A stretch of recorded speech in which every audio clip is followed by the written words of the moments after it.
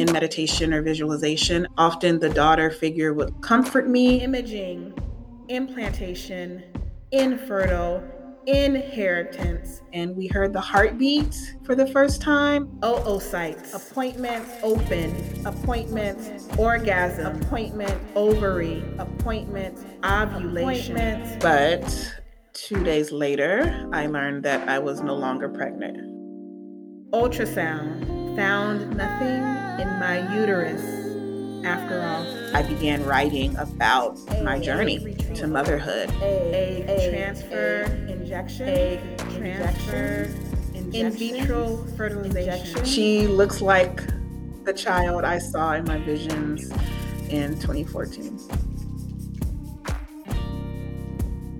You are listening to the Black Women's Department of Labor, a podcast and project by yours truly, Taja Lindley, where we examine the intersections of race, gender, and the double entendre of labor to work and to give birth.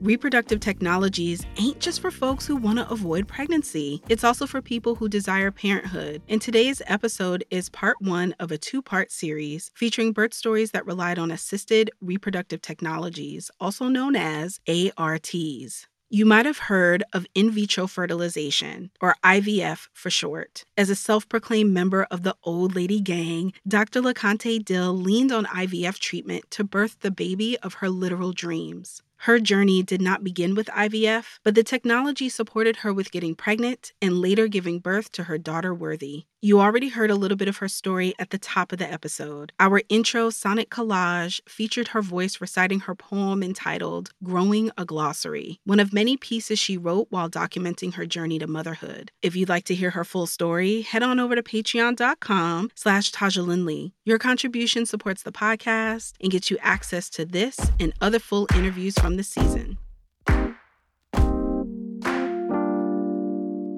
I am a mother. I am a partner. I am a daughter, Deborah's daughter. I'm a poet and have been a poet before many of those other things. I am a professor of public health, but also across disciplines. And at times I am undisciplined. So Crunk Public Health, it pays homage to me studying in Atlanta, the Dirty South, where crunk music and as a genre and as a way of being was birthed. And so crunk as a music genre, we know is exuberant, is live, jumping around the dance floor, you throwing those bows. And so I was doing that literally in the dance floor in Atlanta as a student, but I also was doing that in the classroom as a student. And I do that in the classroom as an educator. And the ways that I learned public health was in a disruptive manner, that health wasn't just about illness and disease and death, particularly for Black folks, that it was about living and thriving and joy. So my research, my teaching is disruptive and even disruptive in its stillness and slowness. So meditating before I start a lecture is disruptive in the U.S. Western academic industrial complex. Bringing in the arts is disruptive in the U.S. medical industrial complex and the academic industrial complex.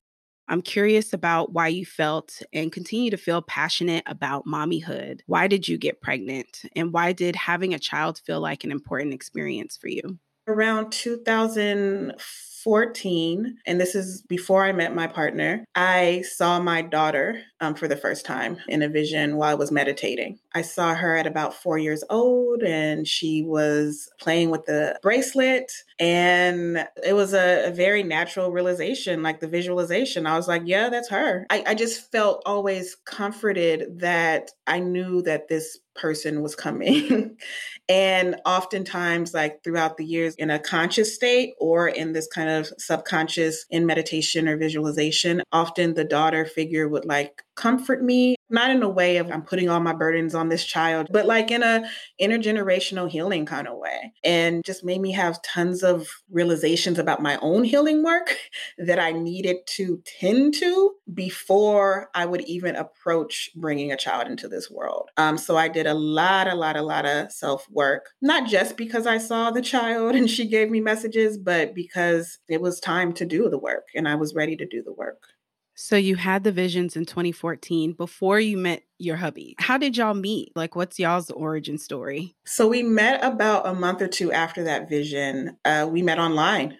We met on plentyoffish.com. We had what people know around us and even on social media are like an epic 7.5 hour first date. So y'all have an epic first date. When do you tell them about the vision that you had? When do y'all collaborate on parenthood together? How does that unfold? 4 years into our relationship, he was like, of course we're going to have kids. And I was like, oh, well, let's talk about that because we hadn't articulated it as explicitly like that. So we get married in May of 2017, just the two of us. So it was an elopement, but not like a surprise elopement. So people knew. We got married in the Cook Islands in the South Pacific. And then we had a big party at a club in New York with all of our family, all of our friends. And immediately we're like, okay, let's start a family, a bigger family in addition to the two of us. Let's try to conceive. We named our daughter years before we conceived of her. We didn't share the name until she was out in the world. But when we were just alone, we would always refer to her by her name. It was a hard road, which we'll talk about in a minute, for her to even come into being, but we always called her by her name. Wow, that is so deeply special. Did you know you needed to do IVF, in vitro fertilization, or is that something you came to discover after trying for a while? I knew it was a practice, an offering, but didn't know so much more about it and didn't know that that was going to be my journey at all. We just tried naturally. I did very early on start to download apps just to follow my cycle, to track other biological and hormonal changes, and just be more aware about my body. I think as a science and an art, I'm adding the art piece, but I think some of the apps are talking more about the science. So tracking my basal body temperature, taking my temperature in the mornings, and thinking about sleep and sleep hygiene, and thinking about fertile window. And then it stopped being fun and started being like, okay, like let's like have sex during this time and time of day, time of the month, like so that became a thing for probably 6 months or more. You were just interested in your body as a science and an art, or were you concerned about age? Like what led you to be doing conception in this way? I wasn't worried and concerned. I definitely was like, okay, I'm older. So I was 39 when I got married. I felt actually like, oh, I'm not as aware as I need to be. I felt like, oh, maybe this is also an opportunity for me to just become more aware of my own body. It's also linked to this notion of like public health and chronic public health. The concept of embodiment in public health is usually around stress and how our body takes up stress. But if other folks in the humanities or the arts or even like Black feminism talk about embodiment, it's about joy and pleasure and awareness. You know, it's also me moving from like this risk to this like knowing. Got you. So what brought you to IVF? What was the catalyst to seek that out as a service and a support for conceiving? In October 2017, I went to my primary care physician because I was just feeling really, really fatigued. So she was like, let's do like a workup on everything. I had several blood draws and I had several ultrasounds, even of my whole body.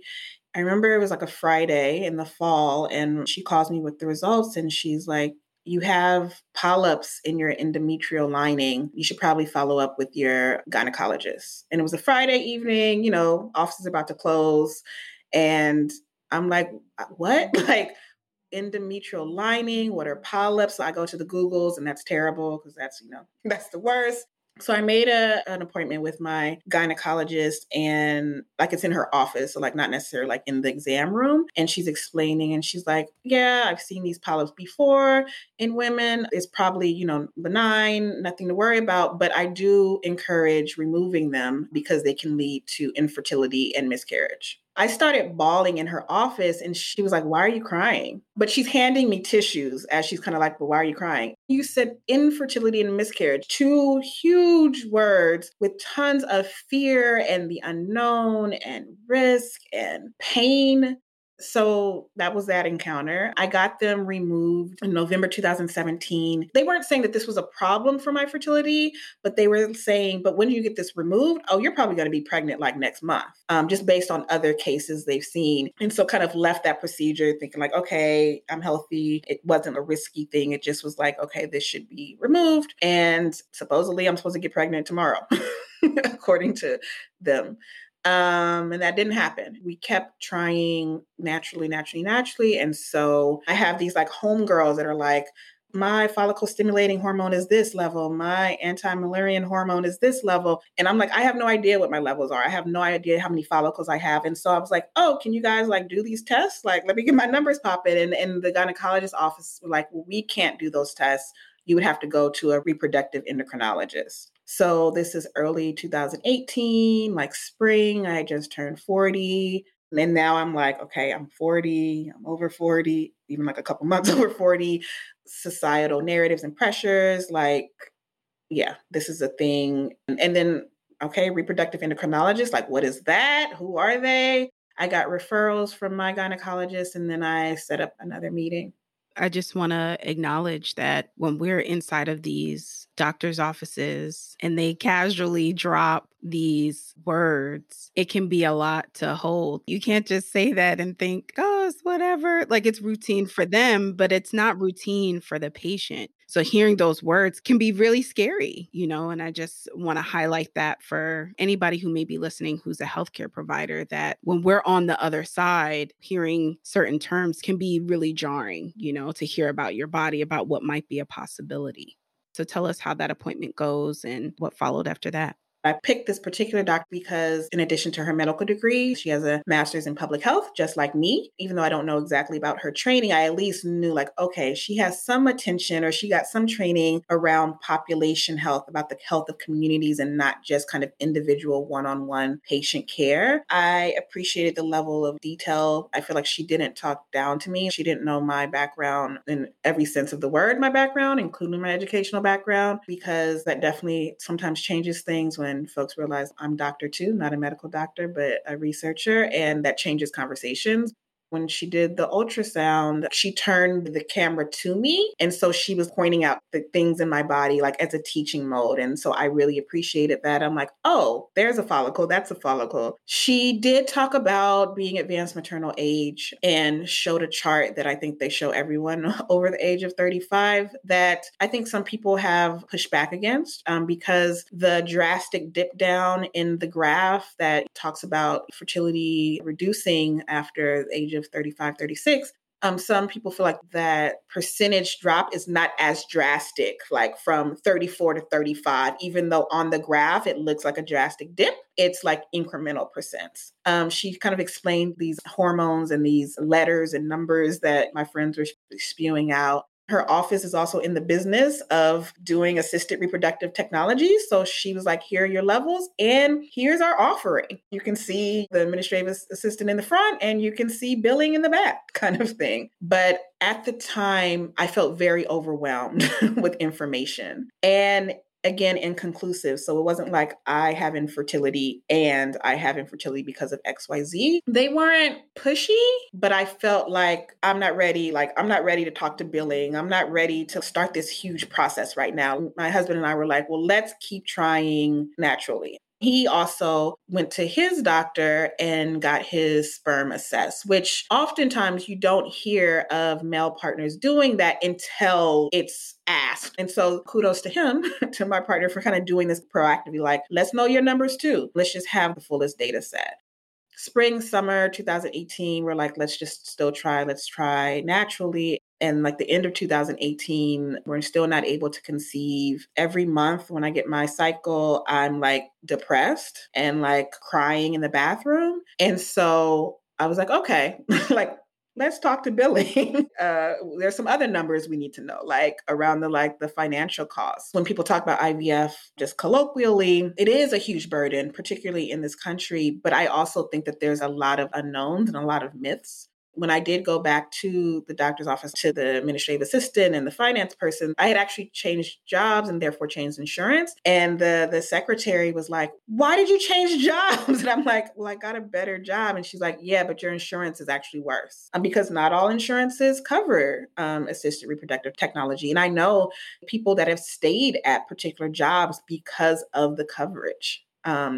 Specifically for IVF. My husband works for the city of New York and they have amazing health insurance. And so I actually became covered under his insurance intentionally for this. Yeah, that highlights something that is really connected to this podcast, which is around how our labor, the work that we do, is connected to when, how, and if we give birth. And so to hear how changing an employer changed your ability to navigate this labyrinth of a system, the United States medical industrial complex, also known as the United States healthcare system, it's a thing. Like, who are you insured by? What kind of insurance do you have? Are you in a relationship with someone and you all have a status, like a marital status, that allows you to be on their insurance, so then you can be able to pursue the treatment and the technologies that you want to be able to access to support you with your fertility and your pregnancy goals. And I think also it's layers, because my profession as a professor, I think there's some like, oh, you're a professor, you have great insurance, right? But my husband, working for the city, working blue collar profession, amazing banging health insurance. Yeah, that's a really important distinction to pull out. Is just because people may have certain kinds of status, prestige, or certain kinds of jobs, that doesn't mean that the health insurance that accompanies it is even providing the kinds of things that you desire and deserve. Let's pause for a second. Let's go over the timeline. So 2018, you were going to your gynecologist. You got referred to a reproductive endocrinologist. Are we now in 2019 or are we still in 2018? So we're at the end of 2018, like I have another visit, I talk to billing, and we kind of start the like paperwork. Basically, I'm waiting to see if I'm approved for like the January cohort, and therefore the orientation at the fertility clinic. So now I'm referred to, like, my reproductive endocrinologist is a part of this like bigger fertility clinic. So that all gets approved literally over the holiday season 2018, and we start in January 2019. I don't get pregnant with Worthy until July 2019. Okay, so walk us through January to July of 2019. What are the kind of procedures that you undergo? What are the conversations that you have? And what are some of the milestone experiences before you arrive at this pregnancy with your daughter, Worthy? So January, we are invited to that like orientation session where we like meet a coordinator and watch a video, and then we sign a bunch of forms with a lot of like legalese and medical terminology. Then we kind of also meet one-on-one with the coordinator to kind of talk about literally our schedule. Like, we're pulling out calendars, like, when is your cycle supposed to start? Okay. And I thought I was following the calendar already during this whole several years, but I started following the calendar even more. So basically mid-January 2019, I also am talking to my pharmacist even more, and the insurance. And also I'm like watching my email for like, okay, the FedEx driver said he was coming at 9. It's 8:59. Where is he? Because I'm getting a huge box of medicine delivered to my apartment. So I received this huge box and am overwhelmed even more. Put stuff in the refrigerator, keep some stuff out, watch this video. And it was at this point that I realized, like, I'm going to become a chemist and a nurse. I, had to get so more familiar with these letters and numbers, but also like mixing things, titrating and pipetting, and also me and my partner like getting a little savvy on like sticking me and like our routine. So we actually develop a ritual. I felt like his hand was a little shaky, and so we decided that he was going to be like the prep person, like get all the vials out, get the syringes, get the sharps container, get the gauze, all that out, get that prepped, and then I would stick myself. The first night of injections was, I don't know, overwhelming. We felt like we didn't do the steps right, and the syringe almost broke. And then you also had to do it like in a little window of time. So it was just a lot.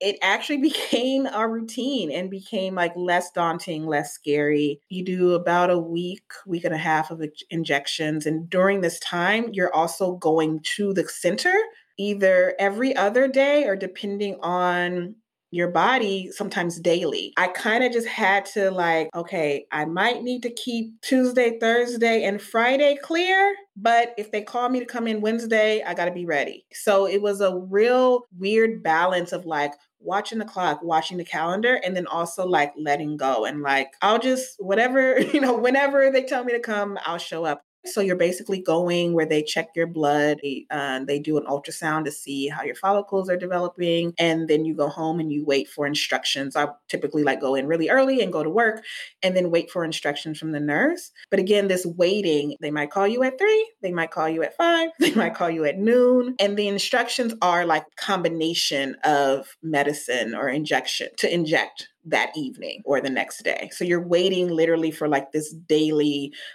script of what cocktail to take. Wow. But you did it. You freaking did that. You just breaking it down. I'm like, damn, how does one fit that into their life? With my husband's great insurance, I actually was afforded free weekly therapy. And so that was going on weekly to help a little bit with balance. Shout out to one of my friends who had done the process. And I kind of asked her to be a bit of a mentor a few months before because she's also a professor. And I was like, yeah, how does this? And so she talked about like going to the clinic early so that you can then go right to the office. And she also mentioned like, closing your office door because you either have to have these like conversations and like write down things, or you might need to close your door and like cry. Or you might need to close your door and like put your head down a little bit, because I also became very fatigued at parts during the process. A fatigue like I didn't feel like I hadn't felt before. Like I need to go to sleep right now, right now. So it was helpful to talk to another friend, colleague, professor. She's also a sister, to like, okay, like what does this mean for like my day to day? But I also began to meet other people, usually through the DMs, through my DMs, other people that had gone through this, particularly Black women. And we don't always know that we're out here.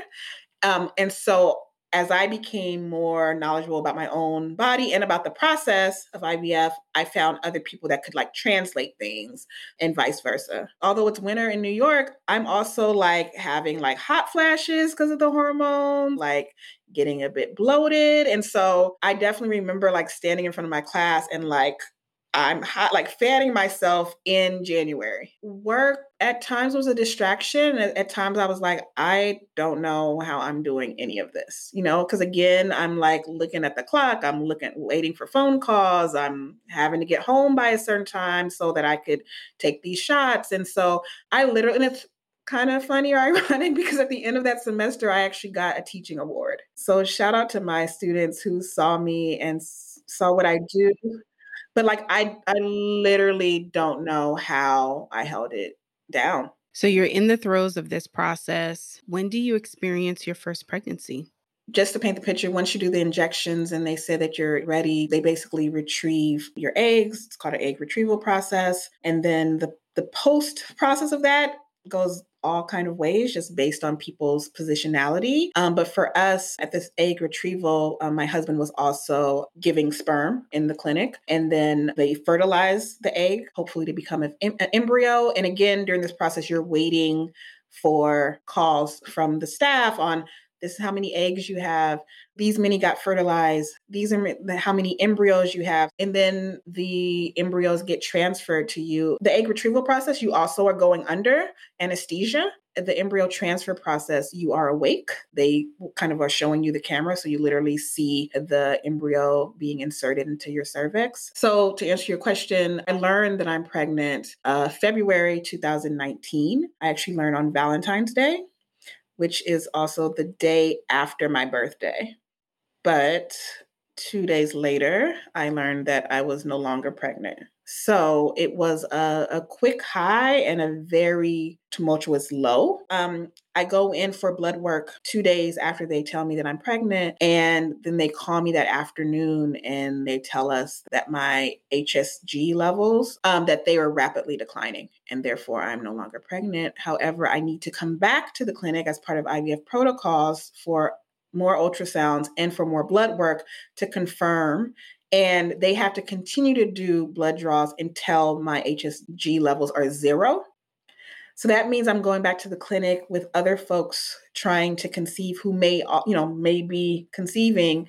And I'm going there for them to confirm that I'm not. And so that was just harrowing and just triggered like so much for me and my husband and for us together. How did you all move through that early miscarriage? Like what kinds of support did you all lean on? The therapist was a great help for me, but crying, yelling, just being audible, but, also kind of like beefing with each other, figuring out how to strengthen our communication, but also figuring out like our own rituals. And my poetry community, shout out to Elma's Heart Circle, a group of amazing women who have been writing virtually together for 4 or 5 years. So it was during that year that I began writing about my journey to motherhood. And so they saw like the journey in poetry form. So that was very cathartic to get it out and to document the process. Like journaling, particularly journaling my dreams, helped a lot.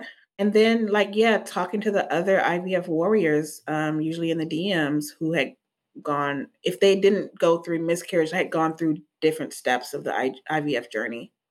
Starting the next cycle kind of was another strategy of coping. Or like our reproductive endocrinologist was like, all right, let's start again. Like I thought she was going to be like, let's wait, or let's look at the numbers. And she was like, no, we can start again. So also by this time I'm 41.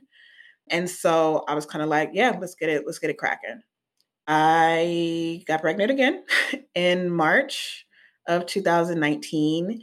And about a week and a half after finding out that I was pregnant, I woke up from a nap bleeding. And so like, I'm just like screaming and crying, and like, it was in the evening. So like I called the doctor, but they were like, okay, come first thing in the morning. And they're doing the ultrasound. I remember the doctor saying like she's like looking in my uterus and she's like, I don't see anything there. And not in a callous way. She didn't say it in a callous way, but like, I remember like crumpling like into her chest and like crying hysterically. And my husband was like in the waiting room. And like, after I got dressed, I just remember like kind of like almost running out of the waiting. Like, let's go, like, let's get out of this building. And I remember like crying in the middle of Manhattan. Yeah. So that was hard.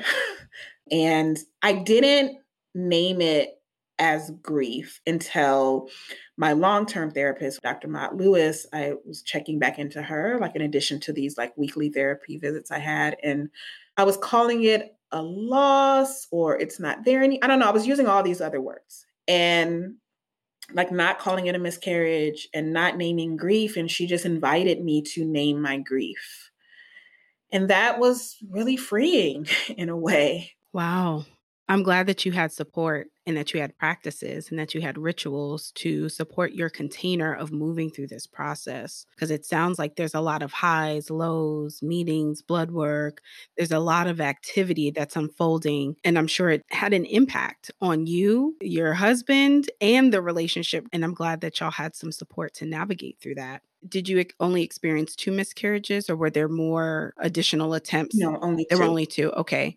So the second one happened, it was around March of 2019. So then between March and July, what happens to bring Worthy into conception? Yes. So I had a conversation with my reproductive endocrinologist. She strongly recommended that we actually test our embryos for chromosome abnormalities. She had suggested this in the beginning, but 1, it's not covered by any insurance in the US.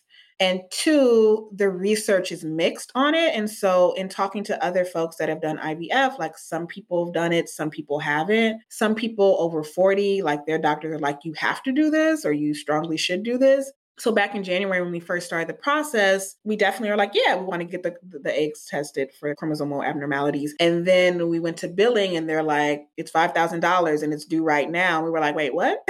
And so that's when we were like, okay, let's look at the research. What are other folks saying? And we just felt like it was inconclusive. And so that's why with the first 2, we hadn't done it. But after the 2 losses back to back, we're like, okay, we're going to spring for this. And it's interesting because you actually have to do 2 payments, like you're paying your clinic and you're paying the testing lab, which are separate entities. My bank was like, no, sis, like, why are you getting this much out in like one transaction? So my bank had put a hold on it, but for like, that just brought up a lot of stuff like being in line and like being told. And so I'm like navigating that shade and I'm like, no, I got the money. I just got, to get the lift of like my daily amount, whatever, from the bank. So that was going on. I'm also having to wait for like to do another, egg retrieval, and then test the embryos and then wait for your cycle and then figure out how the embryo, which ones are healthy. And so through all of that, one of our embryos was healthy. And then late July found out that we were pregnant, and we heard the heartbeat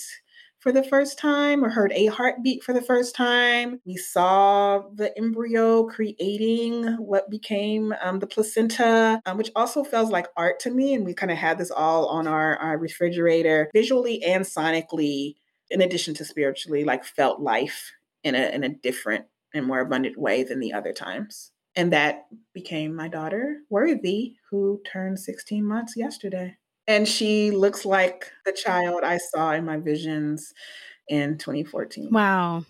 So let's talk about pregnancy. How was your prenatal care? What were some sort of poignant moments and milestones during your pregnancy? And I'm curious about if you had like a birth plan and a doula. I was just talking about the doula because she became my doula before we became pregnant with Worthy. Dr. Donna Ayin Davis, who is a friend and colleague of mine. I feel like she doulaed me through the miscarriages, at least the second miscarriage, and just saw me and like held me in ways that were so important and like don't always get talked about when you talk about the scope and the spectrum of being a doula. During our last transfer and like every test and every call and every visit, she also was like there.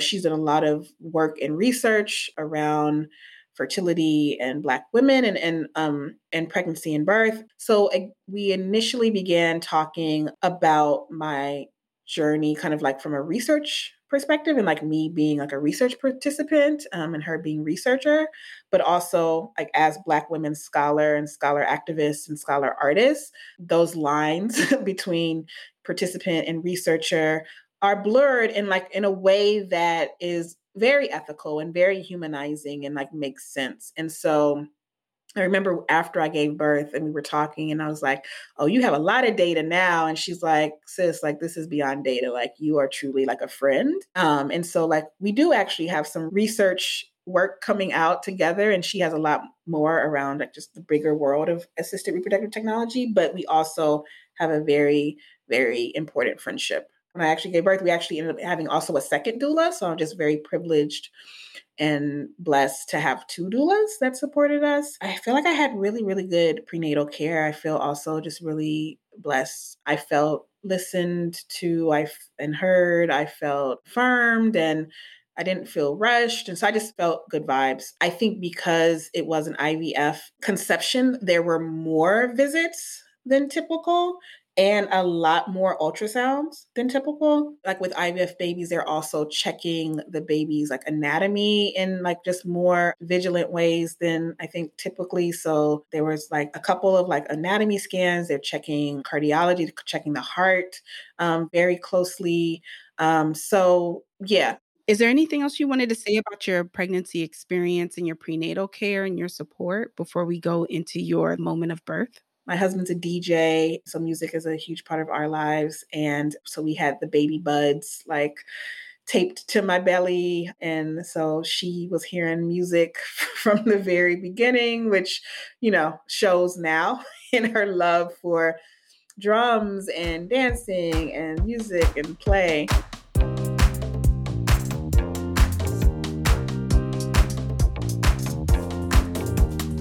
So let's talk about going into labor. How and when did it happen? Did things go as expected?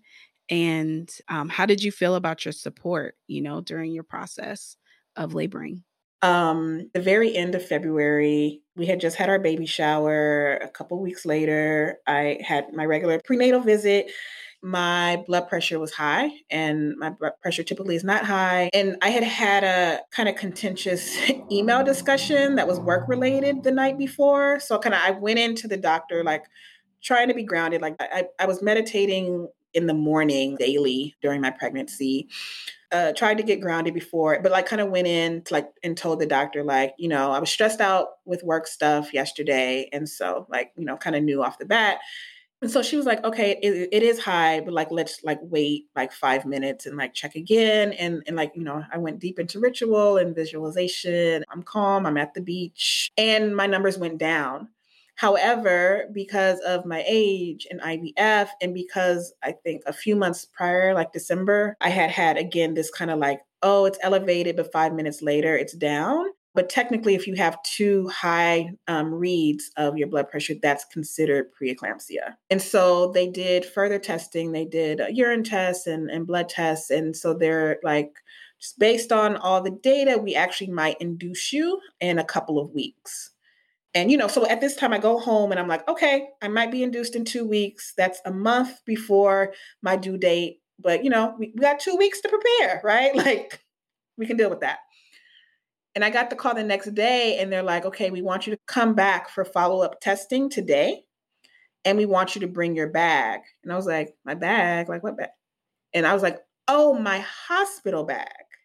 And they're like, yeah, depending on the results of the test, like we might be inducing you today. And I wrote everything they said down because I was kind of like, my wheels were spinning.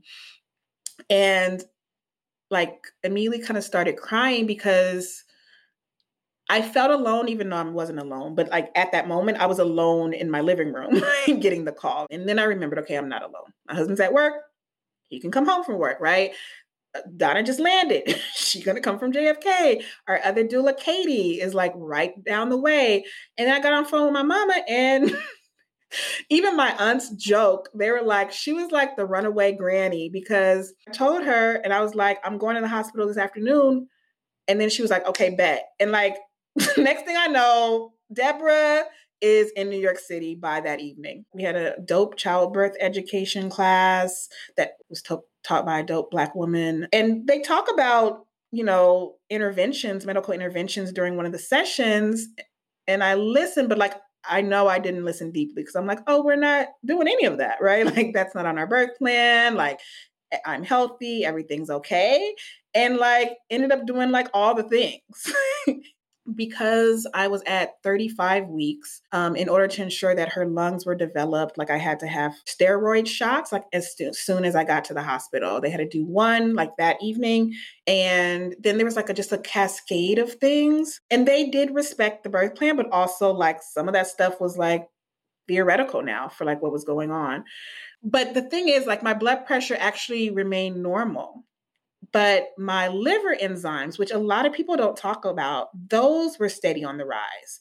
So the liver enzymes are kind of part of the diagnosis of preeclampsia, so much so that my diagnosis became actually severe preeclampsia. My liver enzymes were rapidly increasing, and they're like the only way to fix this is for you to give birth. One great thing, because of my doula, Katie, and like her social capital in New York City and reproductive justice field, she knew the nursing team. And so I felt like they knew about me and my case even before I was admitted, and especially like Black and brown nurses and white accomplice nurses, who some of them even like switched their schedule so that they could be there like during the weekend when I became admitted. It was a very funny and lovely story when they wheeled me from like the antepartum floor to labor and delivery. Donna was walking with me and the nurses started applauding because they have read Donna's work and they have read Donna's book. And so I was like, okay, we're with celebrity. The nurses have started like a Black Mothers Matter coalition at their hospital. So shout out to them. So they're like steeply committed to combating the Black maternal mortality crisis and to being committed to reproductive and birthing justice. And so I felt comforted by that. I'm also seeing different doctors because everybody's on call a different day. One of the doctors that I hadn't met yet, I was due to meet her like my 39th week, but didn't get there. A Black woman, we went to the same college, although years apart, and we're the same sorority. And I was like, all right, like sis got me. And I saw her like advocating for me because what I and my team assessed is that whoever makes decisions were like, oh, she should have a C-section. She should have a C-section.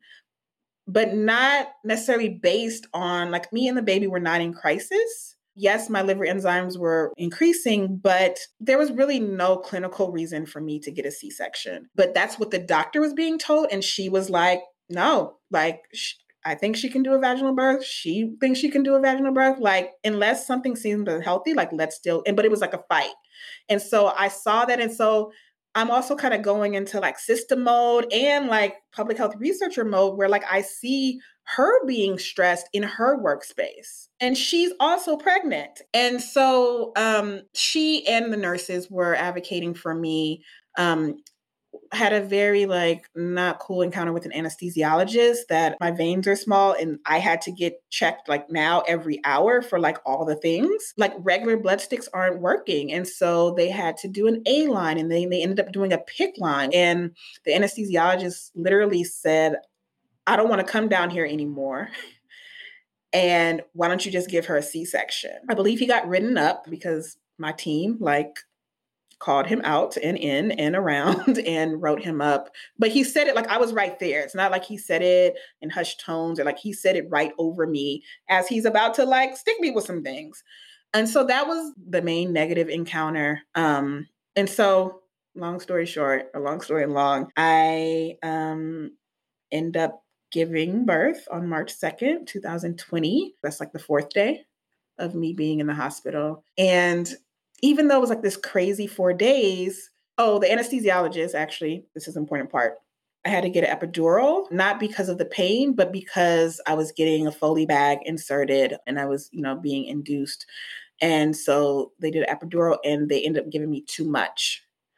So much so that I could not feel below my waist until like a couple hours before I gave birth. And that wasn't a good, like, I don't feel anything. It was like, no, like I want to be in embodied communication with myself and with my baby. And so I don't know how long I was technically in contractions or in active labor because I didn't feel it until it was time. And the beautiful thing, at least for this part of the story, is that when I was fully dilated and the doctor was like, let's go, we had our playlist because again, hubby is the DJ. And I only pushed for 30 minutes and Worthy came 30 minutes later. And she was healthy, even though she's technically, I guess, a late term preemie. She was 6 pounds, 4 ounces and healthy and like didn't have to go to the NICU. And also this was happening right as COVID was touching down. So literally she was born on March 2nd. So like right before like lockdown quarantine, but definitely the first COVID case was in New York City. But I'm just thankful that like my birth, it was already going left, but it could have gone all the way left. Like I was able to have a full team of folks, right? Like 2 doulas, a mama, a husband, some collages, a mixtape, like these nurses that are changing their schedules to be in the room. Like I wouldn't have been able to do that a week later, 2 weeks later, let alone a month later when she was due. Yeah, Worthy was like, yeah, I got to come out a little bit early because I'm seeing some things that are coming down and I feel like now is the time. So let's talk about your postpartum. What did aftercare look like for you? What kinds of support did you have? And what is, parenthood look like in this immediate postpartum period? So immediate postpartum in the hospital context was not ideal. And it's really interesting because I'm in the same hospital, in the same health system, in the same bomb insurance. And it just seemed like night and day. I think just because of all the interventions, I didn't immediately go to the postpartum floor. I went back to like the antepartum room and I was still hooked up to IVs. I still had the PICC line in, but a day afterwards, like 2 days from giving birth, in the middle of the night, like around midnight, they're like, all right, your postpartum room is ready. But the problem is it's midnight. It's midnight now, like a day and a half after I gave birth, and we're moving like our everything. And jacked up way, like they made me walk with and push Worthy in the bassinet, in the hospital version of the bassinet. I think the nurse or the care team is pushing my IV unit. And then Berto, my husband, is carrying like all of our stuff. And this is at midnight. And in retrospect, like, one, that shouldn't have happened. But 2, I wish like I would have like protested a bit. Like, no, I'm not moving. At least like I'm not moving until like it's daylight or something. But it just felt like jarring. And then we're moving in a room where there's another mom and baby, like behind, a curtain, a very small room. And like 2 new moms with new babies who are also probably on different schedules. So when their baby's up, my baby's sleep. When my baby's up, their baby's sleep. And we're separated by a sheet or a curtain. And immediately when we get in the room, then the new team comes in to check my vitals, to check my blood pressure. And of course, my blood pressure is high. Again, I have on this severe preeclampsia, like on my chart, although my blood pressure has been normal this whole 5 days. And my blood pressure is high, but I also walked literally around the floor pushing a bassinet. And so they're like, oh, your blood pressure's high. You're probably going to be sent home with medicine, with high blood pressure medicine. So I'm getting more agitated. They didn't do the like, let's come back 5 minutes later, like while you're like getting settled. And then one of the staff, one of the nurses begins to press on my breast. And she's like, you need to feed. And she's like, catch the colostrum. And she's like pressing so hard. I'm also a new mother and a new breastfeeder. Yeah, I did breastfeeding class. That's mad abstract compared to the reality. And she's pressing on me hard, which physically hurts, but also hormonally is jarring. And I'm just learning what colostrum is. How am I going to catch it? I just moved to this room. And so I started crying. I started bawling. I started what became a daily crying practice. I probably cried every day for the first month, but it started with these hospital triggers. And I really was like, I was texting Donna and the bomb nurses from the labor and delivery floor, like, get me out of here. This postpartum floor ain't it. And it's the only reason we had to stay a little long, like they just needed to find people to like remove the PICC line, like remove the IV stuff. And that took longer than, there was like no medical reason for us to stay. And so that started the postpartum journey. Thankfully, though, like leaning back on my other resources once I got home was helpful. So therapy, my mom did stay with us for almost a month, but also now we're in the height of COVID. So, that's anxiety. Like, she's an elder. Like, should she be here? Should she not? But maybe this is the safest space, just the 4 of us now in this cocoon together. And breastfeeding was really hard in the beginning, but I got a really bomb lactation consultant, and then breastfeeding became really beautiful. And we've just actually ended our breastfeeding journey. So 16 months of breastfeeding just concluded, and it was a beautiful journey. But yeah, since the last 16 months have been overall awesome. I think although COVID has been horrible, a great part of it for me as a new mom is that I didn't immediately have to go back to an office 6 weeks after giving birth, which I would have had to do. Like I didn't get 3 months at my job. I only got 6 weeks. So I would have had to go back to an office. We didn't have to put Worthy in daycare. My husband, working for the city and being an essential worker, did have to leave home, but he saved up vacation time so that he had a month off with us, but then eventually had to go back into work in the throes of COVID. But I was able to work from home and Worthy be here. And so I was able to see like all of her milestones and like not miss them or not have to see them, in the replay. And yeah, we just have been like holding it down and figuring out our own rhythms. What advice would you give to Black folks of reproductive age, especially those on the quote unquote older side of the spectrum? And for those who are considering IVF? I would just recommend like find your tribe. When I say like we're in the DMs, it's because there's so much like stigma and shame.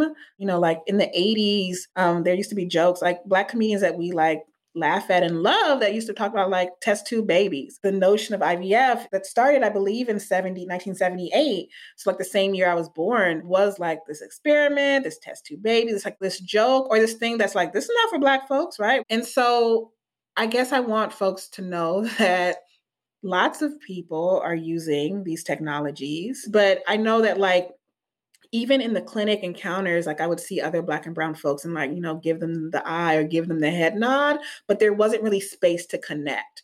And so I guess I'm just wishing for more spaces of connection, even if they are in like secret, hush hollow, maroon spaces that everybody doesn't need to know about. Or there might be some spaces that things can be more amplified. But I just remember, even though, like I said, I wasn't alone, like particularly through my first 2 cycles, feeling like so like no one knows what I'm going through. No one knows what I'm experiencing it. And then like the kind of depression that comes from that. We're not alone. I know like 15 people that I can name off top that I can talk about that who are all Black and brown that are going through this or have gone through this.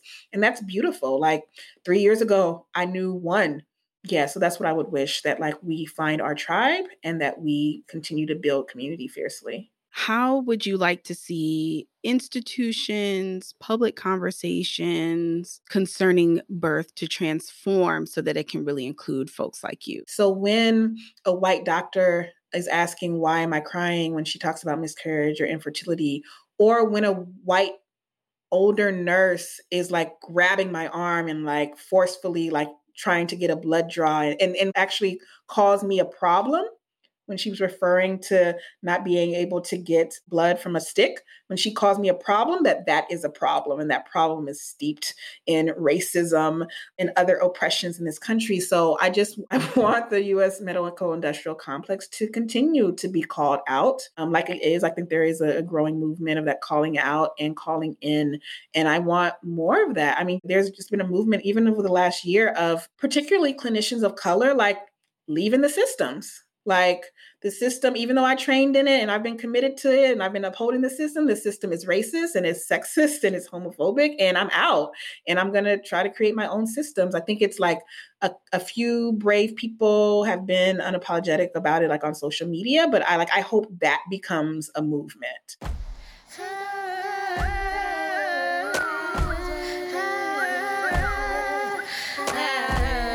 I give thanks for Dr. Dill's crunk feminist perspective and for her generous sharing of her sacred story on this podcast. If you'd like to listen to the complete interview, which is much longer than this episode, I highly recommend you make your way over to patreon.com/Taja Lindley. Your contribution gets you access to this and other full interviews from the season and supports the sustainability of this podcast, this project, and this artist. Hi, hello, that's me. Now, before we go, I want to reflect back some beautiful double entendre of labor moments in Dr. Dill's story. How her doula was her colleague and also was leading a research project that Dr. Dill participated in. How in the middle of her giving birth, she found the energy to feel empathy for Black providers getting unnecessarily stressed at work, and she too was dealing with similar dynamics at her job. How going to work while pregnant and trying to get pregnant is its own unique kind of labor. Managing hot flashes in the middle of winter while giving a lecture to students is no small feat. How a worldwide pandemic allowed Dr. Dill to have an extended maternity leave and to work from home so she could be a witness to her daughter's milestone moments. And how employment-based insurance impacts access to healthcare procedures and technologies, which creates situations where folks have to consider their health desires and needs when thinking about where they work and why.